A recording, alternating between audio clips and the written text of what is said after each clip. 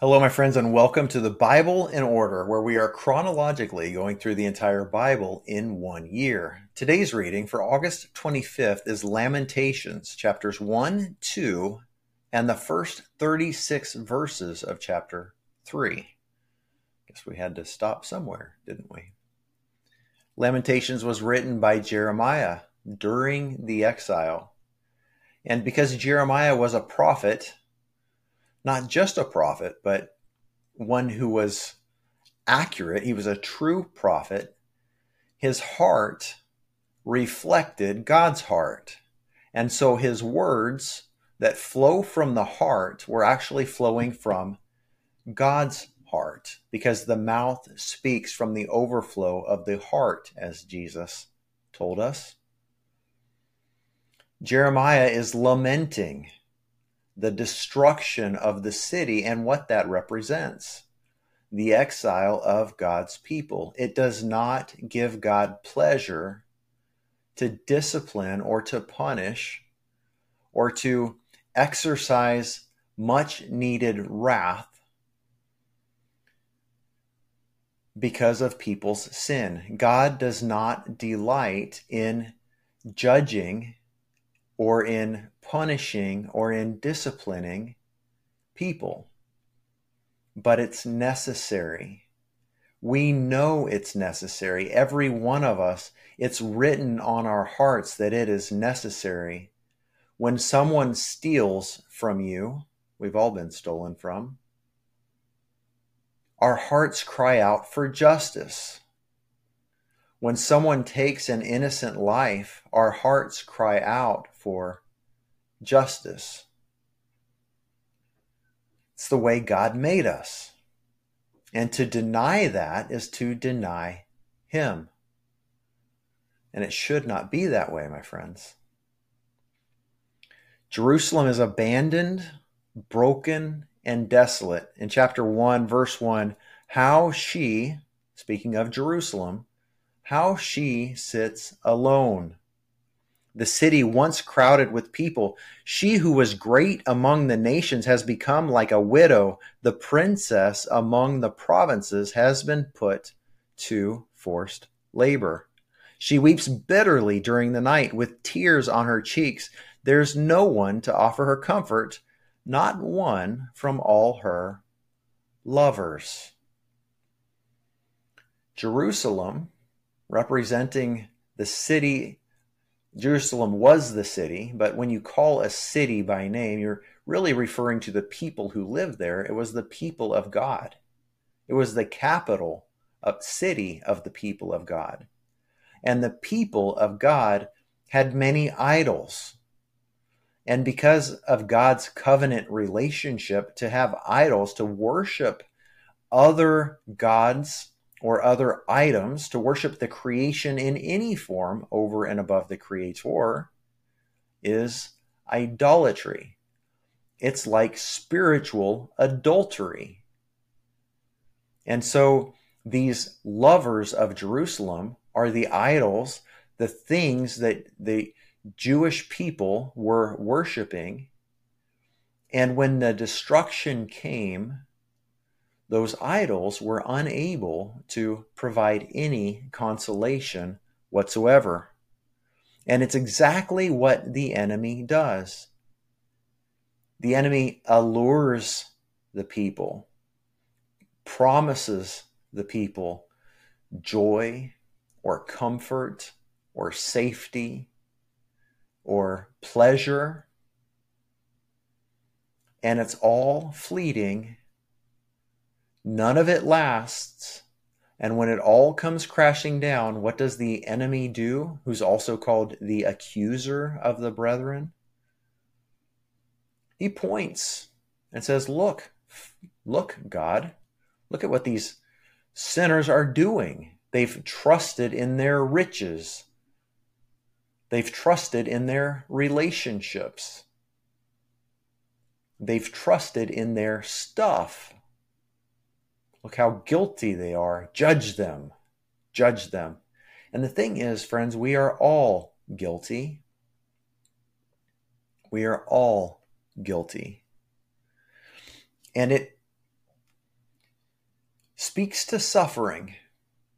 There are a lot of people suffering that we're reading about in these chapters because of the judgment that has been poured out.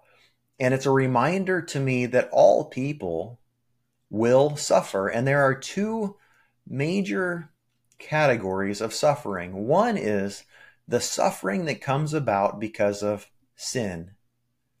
We can all be forgiven. Jesus paid the penalty for us. He was perfect. The very Word of God, the heart expression of the Father, the creator of all things, came and lived in a human body, emptied himself of his godliness, of his power and authority, subjected himself to suffering, to shame, to pay the penalty for our sins, and we can be saved by trusting in him. His name is Jesus. But our sin still has consequences. And when we choose our stuff, our relationships, whatever makes us happy over God, whatever we choose, instead of choosing God, there is always pain and suffering that comes as a result when that thing is taken away. Ask any drug addict when they go to jail and they can't get their fix anymore, the withdrawal symptoms that they suffer through. We all have withdrawal when the things that we love or the things that give us pleasure or comfort are taken away. And so there's always going to be suffering when there's sin. And there's another kind of suffering too, the kind we choose. Like, we can choose to suffer now or suffer later. We can make ourselves comfortable now and suffer later when those comforts are stripped away. Or we can work hard. We can do the hard thing now. We can deny ourselves and grow in character. And denying yourself is hard. It produces suffering. When all of your friends are going out and having a good time and you're at home working hard, or you're at work working hard, or you're doing whatever you need to do to prepare yourself for the future, it doesn't feel good. But you remind yourself of the hope that is within you.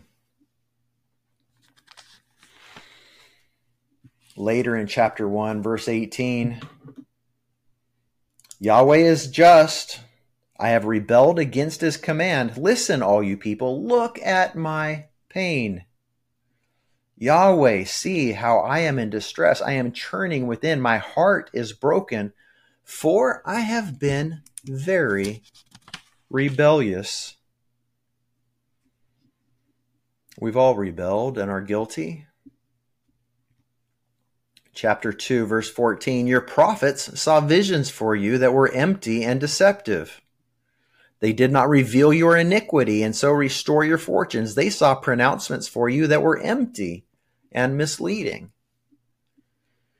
The people chose prophets who would tell them what they wanted to hear. And those prophets did them no good. They actually did them harm. They would have been better off listening to the prophets who told them things they did not like, who caused them emotional pain, but elicited a response that would change the outcome of their life. They could have been uncomfortable by hearing the truth, dealing with it, and getting their lives in order. Instead, they chose the comfort of being told what they wanted to hear, even though it wasn't true, and they were shipwrecked as a result, and their city was broken, and many of them died. Most of today's preaching that we hear, at least in America,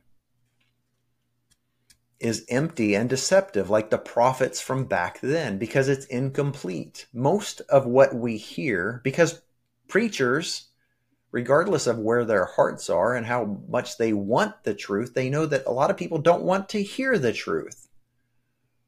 And so those who speak the truth in love are rejected and forsaken for those who are saying the things that people really want to hear.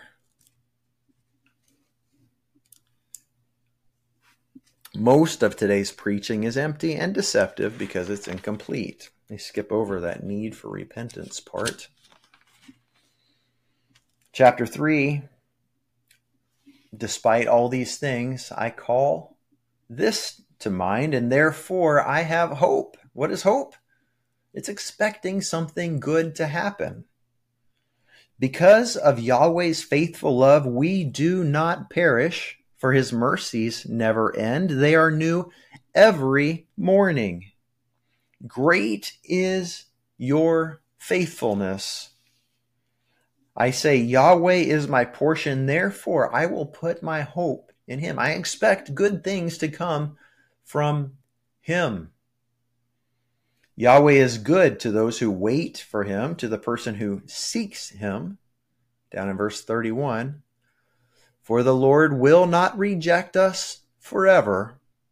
Even if he causes suffering, he will show compassion. According to the abundance of his faithful love, he does not enjoy bringing affliction or suffering on mankind. But he does it because we need it, and it's what's best for us. May God bless you as you seek him. And friends, consider, would you rather suffer now by doing the uncomfortable thing that requires you to change, or seek your pleasure and your comfort now and suffer later when you stand before him and give an account for your life? Choose wisely, my friends, and may God bless you. As you seek him, may he give you grace to choose wisely, and me too. I need it perhaps more than you do. See you tomorrow.